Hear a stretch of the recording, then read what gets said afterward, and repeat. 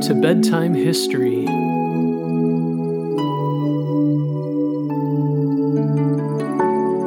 Close your eyes and imagine you are standing in a wide open field. In the field, you see a gigantic white rocket reaching far up into the sky. As you walk up to the rocket, the door opens and you climb inside and find a seat and buckle up.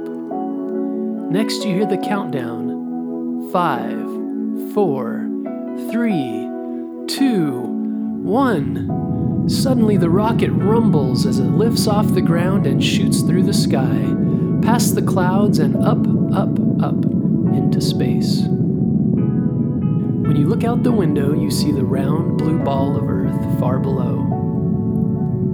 The rocket is going faster and faster. You zoom past the moon as the rocket picks up speed. Soon the other planets of our solar system pass you by. You look back and notice the Earth has grown smaller and smaller until it has disappeared from view.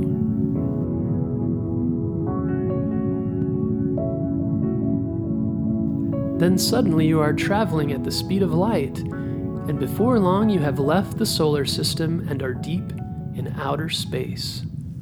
All is black. You travel further and further until suddenly you look out your window and see a beautiful cloud of dust and gas all swirling together. You have arrived at the place where stars are born. It is called a stellar nursery, which means a star birthing place.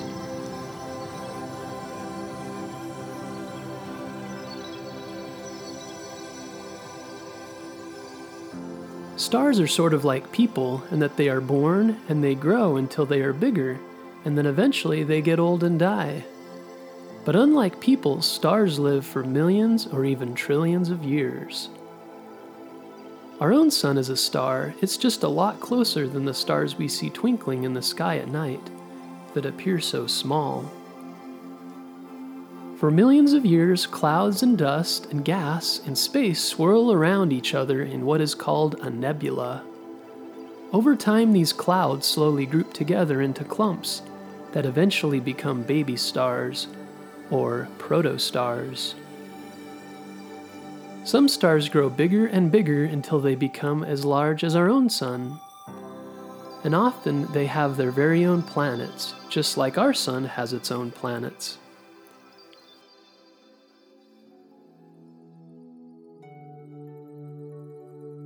These stars become very hot and very bright, which is why when you look up at the sky at night, you can see them even though they are so far away.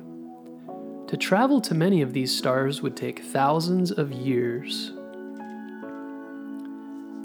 The reason we know a lot about how stars are born is because of a space telescope. A space telescope is a telescope that is launched into space and can see better because it is above the Earth. The Herschel Space Observatory was built by the European Space Agency and watched where stars were born for 4 years. Because of the hard work of the engineers and astronomers working on this space telescope, we know a lot more about the life of stars. After changing from clouds of gas and dust, many of these baby stars eventually become main sequence stars, then subgiant stars, and then red giant stars. Many of these very large stars are thousands of times bigger than our own sun, and our own sun is very, very big. After millions of years, even stars grow old and die. Eventually they begin to collapse in on themselves and then suddenly explode in what is called a supernova.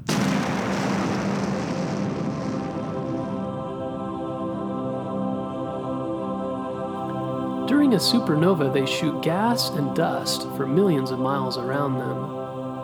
Supernovas happen in the universe all the time, but often it's hard for us to see them because there are so many stars and they are so far away. The people who study stars are called astronomers.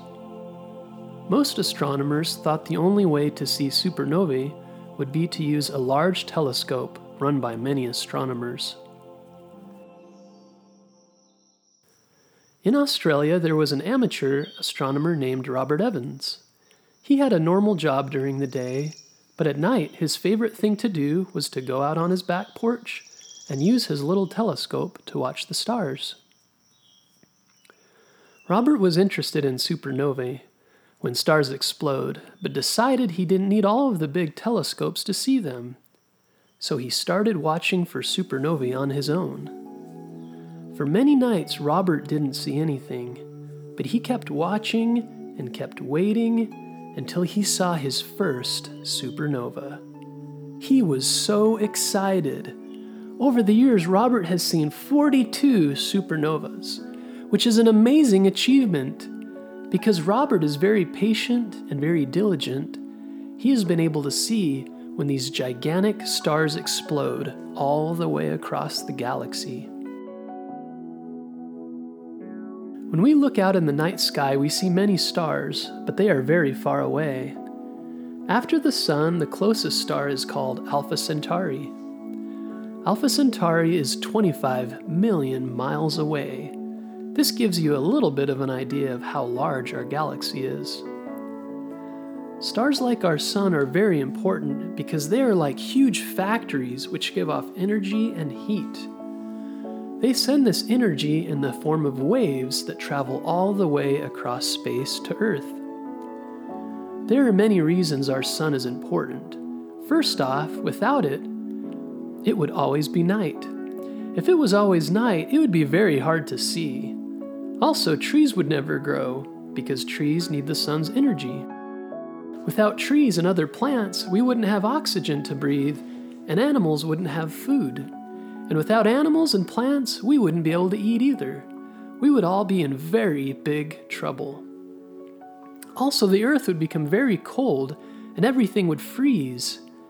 Even on hot days, we should be very grateful we have a sun that keeps planet Earth running smoothly.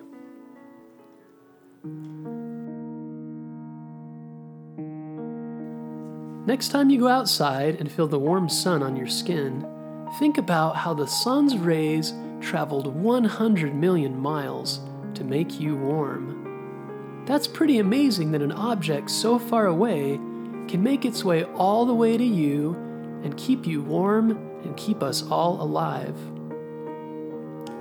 When we learn about how stars and our sun work, it makes us grateful for nature and the world around us. And then we can understand how important they are, and it reminds us to respect and take care of what we have. Tonight, think of some ways you can better take care of our Earth, whether it means picking up trash outside, or not wasting water, or maybe planting flowers or a tree. There are many things around us in nature that we can be curious about and appreciate if we just take the time to notice them.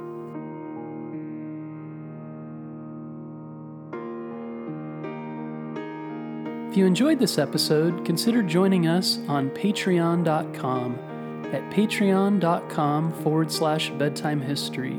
Donations, no matter how small, help us produce more podcasts and to help spread the word. Also, check out our videos on YouTube. Just search YouTube for Bedtime History. We also have a Facebook page at facebook.com/bedtime history. Or our own webpage at bedtimehistorystories.com. Thanks for listening.